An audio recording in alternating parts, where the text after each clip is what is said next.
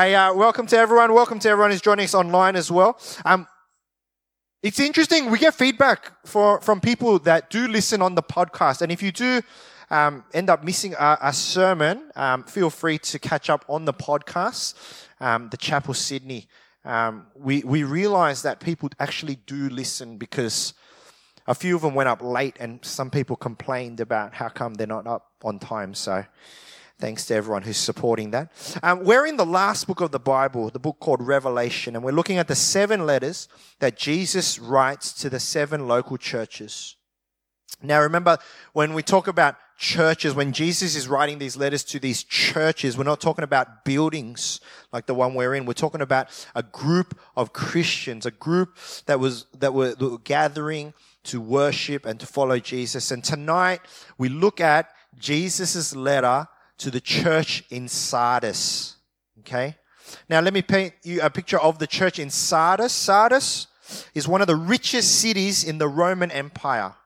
And what Sardis is famous for is not only its textiles and garment industry, but also their jewelry. So Sardis is in the middle there on that map. Sardis was a city on a hill. It had great vision, and where it was placed was there was only one road into the city. And so you can imagine if you've got 4 roads that lead into the city, then anyone can attack you from any side. But because Sardis only had one road, they were very high on their defense and hardly anyone could attack them. They reckon that Sardis was the first city to ever mint gold and silver coins.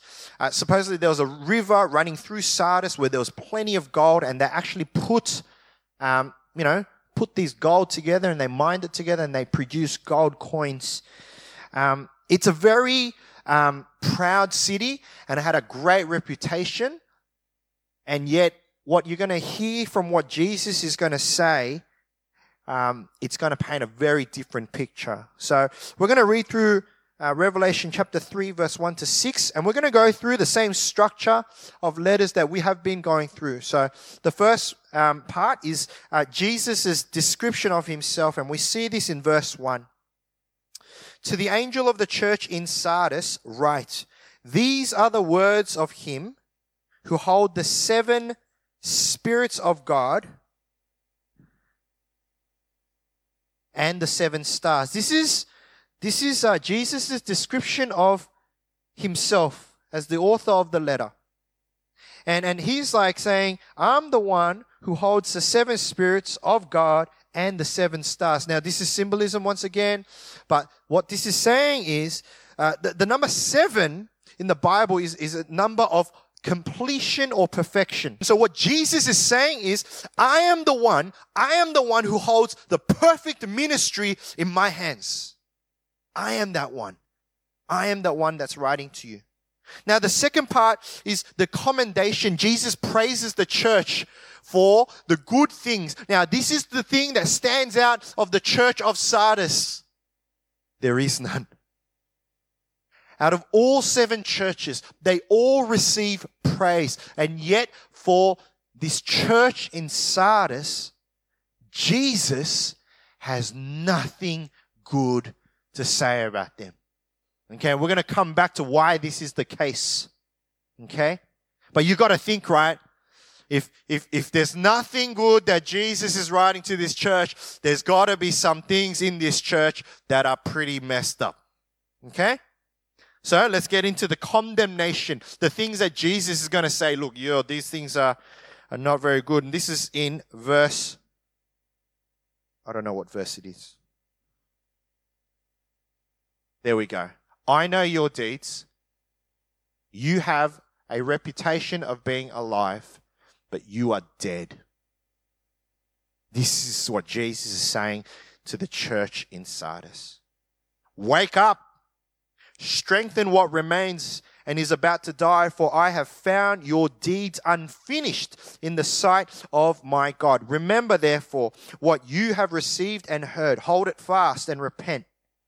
But if you do not wake up, I will come like a thief, and you will not know at what time I will come. Yet you have a few people in Sardis who have not soiled their clothes. They will walk with me dressed in white, for they are worthy. Jesus says, I know your deeds. He's writing this letter to the people in that church. I know your deeds. You have the reputation of being alive. Everyone can see. Everyone thinks that you are alive. But actually, you are dead. You are dead. See, the city was alive and the church looked lively, and yet Jesus can see through that and says, wow, this church, it looks like it's doing well. It looks like it's going okay, but it's actually dead. And we're going to see why. Verse 4, yet you have a few people in Sardis who have not soiled their clothes. You have a few people. So this isn't necessarily a commendation. This is saying, look, there's a few of you that are not dead. Now, what does it mean to have soiled their clothes? It means that their lives have become dirty. Why has it become dirty? Because of their sin. Apart from a small group of individuals that have not soiled their clothes, everyone else had succumbed to sin. Now, there's no mention of what exact sin it is, but we can guess that it's something to do with, it could be compromise, it could be idol worship. But regardless of what the sin is, it's caused the church to die inside. It's like walking through a beautiful cathedral. In Europe, if you get to travel to Europe, there are many of these beautiful cathedrals. Beautiful old churches that you look and they are stunning, and yet they are museums. They are just relics. They're just statues. Everyone talks about the good old days.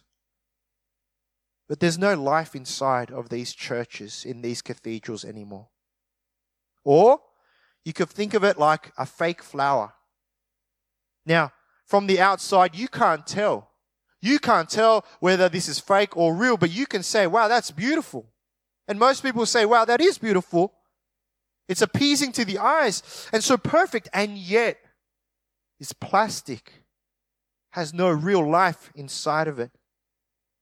This is what Jesus is calling this church. And he calls the church in verse 2 to wake up. See, the irony of this church was that because it had a reputation, a phenomenal reputation of being a great church, a proud church, a rich church, they themselves who were inside the church or who were attending the church, they didn't even know that they were actually dead. This is how unhealthy, this is how blind they were, not even recognizing that they weren't even alive. And so Jesus says, hey, wake up. Wake up and see what's really happening. And he gives 4 instructions to the church after they wake up. He says, strengthen what remains. Strengthen what remains, meaning focus on invest into what you have. And he says, remember what you have received and heard. Jesus is saying, remember the gospel that was taught and preached in this church once before. And then he says, hold on fast. He says, hang on to it and don't let go. And finally, he says, repent. Meaning acknowledge that you've been going the wrong way and make a U-turn and start coming back. We're going to come back to these things later, but Jesus warns them. He warns them, if the church does not wake up, he will come like a thief. He will come like a thief to take what is of value. This is what's going on in the church of Sardis. But he finishes off with the 4th part, which is the promise. Verse 5 and 6, the one who is victorious will, like them, be dressed in white. I will never blot out that name or the name of that person from the book of life, but will acknowledge that name before my Father and his angels. Whoever has ears, let them hear what the Spirit says to the churches. Jesus says, to the one who is victorious, The one who is victorious is the one who has not soiled their clothes. They will be dressed in white, a sign of purity. And Jesus says, for those that are dressed in white, their name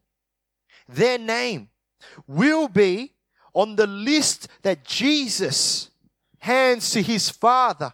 And God will acknowledge that name in the book of life. Name me one thing that is more valuable than God knowing your name and God putting your name in the book of life. A book of life, the record of who will live forever. Right? Powerball this week, 110 mil. Sure, that would excite up everyone's life, right? But if you compare that to God knowing your name and your name being written in the book of life, really, there is no comparison. Would you give up eternal life? This is the promise for the victorious one. Interesting letter. I found this one one of the most interesting out of the 7. And Jesus is so harsh. You know, we know Jesus is loving. He's shown that, you know, the other churches as well, he's just loving on them. He's encouraging them. But he comes to this church and he just goes to town. But you know what? I think Jesus has a right to do this.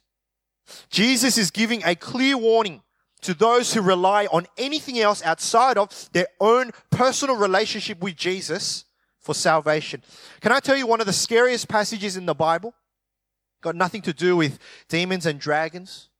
I think this is the scariest passage in the Bible, and it comes from Matthew chapter 7, verse 21 to 23, and it reads this. Not everyone who says to me, Lord, Lord, will enter the kingdom of heaven, but only the one who does the will of my Father who is in heaven. Many will say to me on that day, Lord, Lord, did we not prophesy in your name? And in your name drive out demons? And in your name perform many miracles? Then I will tell them plainly, I never knew you. Away from me, you evildoers. I think this is the scariest passage in all of Scripture. The reality is that not everyone who attends church, not everyone who does good works, not everyone who serves and gives, not everyone will be known to Jesus. And if you're not known to Jesus, He cannot make you known to the Father. Now, I want to address this at a personal level, and then we're going to address it at a corporate level, because remember, Jesus is writing this to a church. Okay? But we're going to look at it at both sides. Just because your parents are Christian, just because you wear a cross around your neck, just because you turn up to life group, if you do not have a living relationship with Jesus, meaning that every day that you do your best to live, to do the will of the Father in heaven, it will not be enough. You think you are alive, but you are dead. Outside appearances will not make up for inside emptiness. Outside reputation will not make up for inside emptiness. I've been going to church for 20 years. So what? I've given millions of dollars to the poor. So what? I've read the Bible 64 times. So what? If you do not have a living relationship with Jesus, if there is no life that is happening inside of your heart and soul, then you might look like you are alive. You might even look like you're a Christian. but actually inside, you're dead.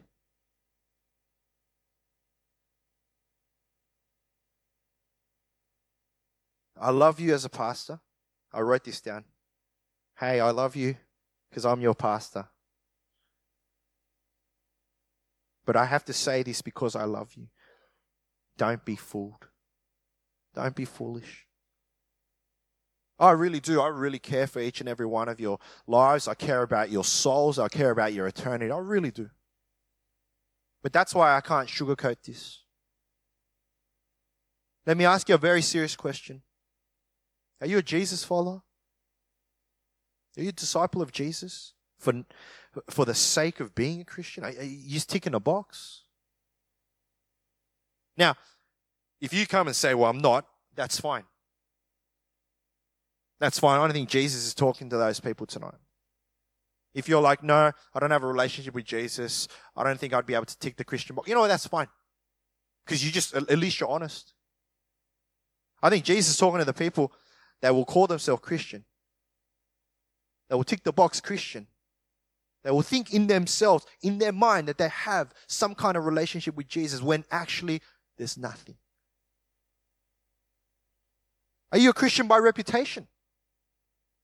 Are you Christian by historical, family lineage? My dad was a Christian and his dad was a Christian. And are you the real deal? And when I say real deal, I'm not saying perfect. Jesus, nowhere in the Bible says that follow me, be perfect like me, or else we're going to cut you off. What does it mean? It means he wants us to deny ourselves, take up our cross and follow him. Why? Because this is the will of God. And I want to seriously ask you tonight, I really, really seriously want to ask you tonight, are you sure? Are you sure? Because friend, I don't want you to get to the gate of heaven.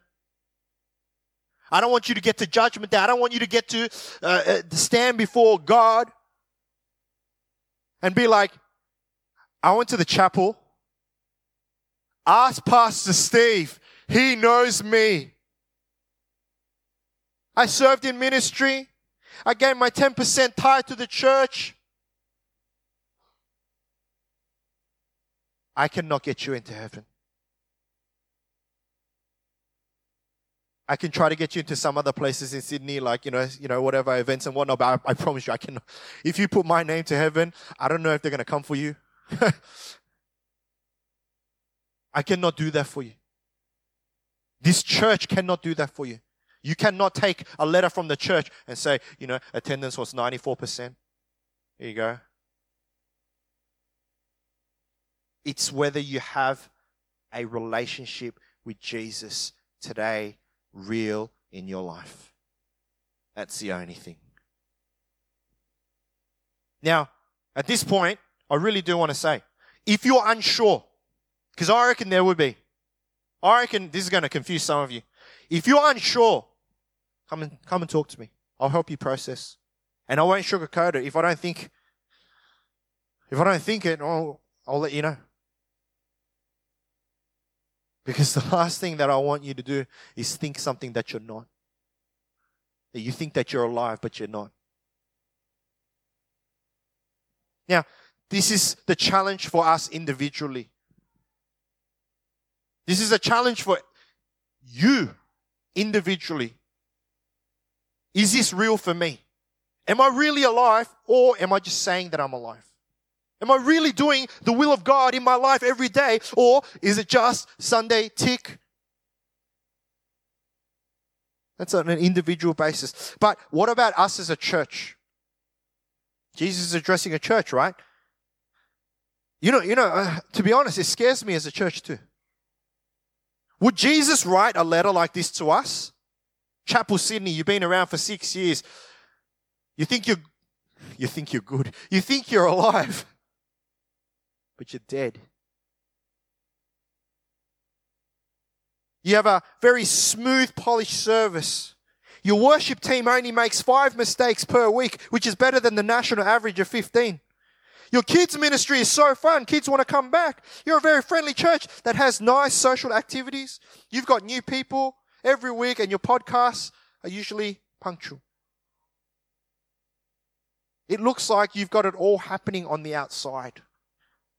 But the question is not what is happening on the outside. The question is what is happening on the inside of our church.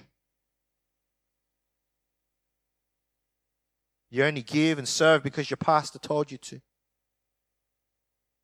The kids only come because it's fun, but there's no teaching downstairs. You only go to life group because you don't want to disappoint the people around you. And you only come to church because you don't want to get in trouble by your parents. Is that the church that we're at? All for show and nothing inside? Think about it. You think we're like this? As a church, do you think we're like this, right? As the pastor of the church, I spend many hours thinking about our church, praying about our church. And when I read this passage, and when I came up to this passage and read this letter to this church in Sardis, and as much as I go, wow, Sardis, you idiots, why would you be like that? It scared me because it started to make me worry. It started to make me worry for you as individuals. Do we have a bunch of so-called Christians that come to our church for the sake of ticking off boxes? Real no life transformation, really that makes no difference in their lives? Is this the gathering that we are?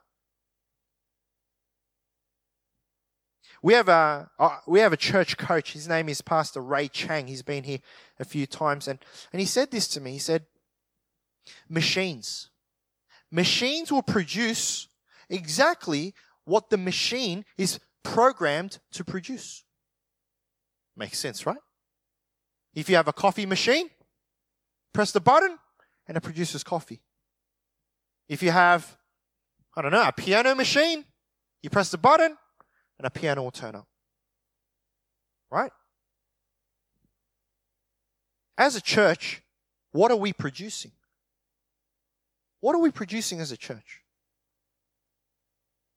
If we're producing nominal Christians, now the term nominal Christian means that you'll say that you're a Christian, you'll tick the box Christian, but you don't really have a deep relationship with Jesus or any relationship with Jesus.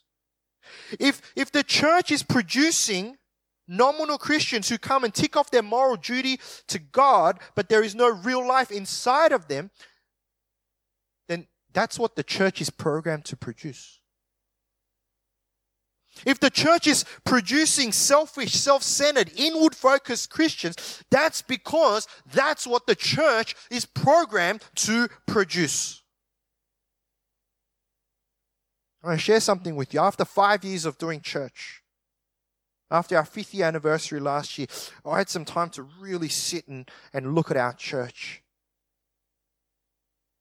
And as much as there were some great things happening, there were also things that weren't very good happening as well. We weren't growing. We weren't bringing our friends. Our offering was down. We weren't reading our Bibles.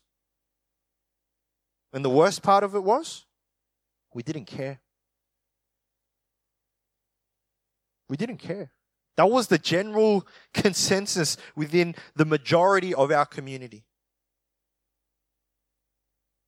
I love you all, but I have to be honest. For the most part, this church was producing surface Christians at best. Why? Because that's the way the church was programmed. So it wasn't necessarily the individual's fault. It was poor leadership from the top. Now, since then, after that realization of where we were, we're really doing our best as a church to look at how we operate as a church and what's important. And I really believe that in the last 18 months, we've really turned things around. I think, it's not about numbers, but, they speak for themselves. And as a leadership, we feel like we're moving to a healthier place. Hopefully the church is in a better place so that Jesus wouldn't tell us that we're just working on the outside and not on the inside. What do we want to be producing as a church? We want to be producing disciples that are alive in Christ, that are making disciples. That's our whole mission statement. To belong to Jesus, to become like Jesus, and to be a blessing in Jesus' name. That's what we want to be producing. People that belong, people that become, and people that bless. So how do we move forward then as a church? There's 5 things that Jesus mentions to the church in Sardis, and I think 5 things that we need to take for heart as a church. Now, you can take this individually for yourself, but also understand that this is a collective issue too. Okay? First one's this, and this is where I'm going to finish. Number 1, wake up. Wake up. Be real and be honest. Your life group attendance is flaky. You get to church just on time or even a little bit late and leave as soon as the final prayer is finished. You don't read the Bible. You don't even know where your Bible is. You only pray when you need something, and God is never a priority in your life. If that's you, then just own where you're at. Own it. I'm never going to condemn you for any of those things, but I want you to be able to look in the mirror and to be able to honestly see yourself in the mirror and go, this is where I'm at. That's what Jesus is saying. Wake up. Wake up and understand where you're at. If you're close, you're close. If you're far, you're far. Hey, it is what it is, but at least be honest. Oh, one of the most frustrating things in ministry is people, you look at their life and it's just a train wreck in slow motion. Doo, doo, doo, doo, doo. And you know, it's coming. And you ask them, how are you? I'm fine. How's your life? It's great. You struggling? No. And you know what? I used to get frustrated, and I used to really try to get it out of them, try to make hey, are you sure you're fine? Hey, you know what? I love you all. I really, really, really, really do. But if you can't be honest to me, if you can't be honest to yourself, I'm pretty sure you can't be honest to God. And I'm like, good luck, brother. Good luck, sister. Be honest. You cannot do anything if you're not honest. You're kidding yourself. Secondly is strengthen what remains. That's what Jesus says. And what he's saying is look for the unfinished business. Instead of looking at what I don't have, ask yourself what I do have. So many times people come to church and go, oh, man, I'm not as talented as them. I've been coming to church, less than them, so I don't know about the Bible. You know what? Stop focusing on the things that you don't have and understand what you do have.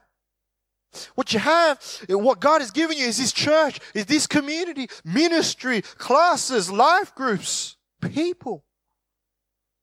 We have a prayer team, and we announce this every week. We have a prayer team that wait after service to pray for you. And sometimes they get no one. And I'm like, you're all liars. You all need prayer. You all have things going on in your life. You're just too proud. Not understanding what you have. But Jesus says, strengthen what you have. Strengthen what you have. All these things are available to you. Make use of them. Thirdly, remember what you have received and heard. Remember the gospel. Remember the gospel. That Jesus, the Son of God, came and He died on the cross to save you from your sins. He paid the penalty that you deserve, and then He came back to life. Whoever puts their faith in Him shall have eternal life. The gospel. Remember God's good news to mankind. Remember it. Number 4, hold it fast. Don't just remember it, but hold on to it. Guard it. Don't be distracted or disrupted by it. Hold it every moment. And finally, repent. Acknowledge the way you were going was wrong. It's what it is. Acknowledge that the things in your life, the decisions that you've made for yourself were not necessarily in the same direction as God's. Acknowledge that and then make a U-turn back to God. That's what repentance is. It's not just about admitting what you did wrong and saying sorry, but it's an active word about life transformation. repent and change the direction of your life. Friends, don't get caught up on reputation. Don't get caught up on titles. You know, I'm saying this, and I'm saying this to myself. I don't want our church to be known. Wow, the Chapel Sydney. Look how awesome they are. Look at the people. Look how committed they are. Look how faithful they are. Preaching's amazing. Phenomenal. Best preaching in Sydney. It's not, but worship's so good. They should, go on a world tour. It's not. Sorry. Best kids ministry in all of New South Wales. It's getting there. Welcomers are the best looking welcomers in all of Asia. All right, we're starting to pull a few porkies. You know what? Can we get to a place where we say all of that doesn't matter? What's on the surface is not as important as what's actually happening inside. That Christ is alive in me and Christ is alive in this church. That's what we proclaim. That the gospel of Jesus is alive in me and in this church. That is where we hang our hat. Whoever has ears, let them hear what the Spirit says to the churches. And I pray that we would hear what the Spirit is saying to our church tonight. Amen. Let's pray.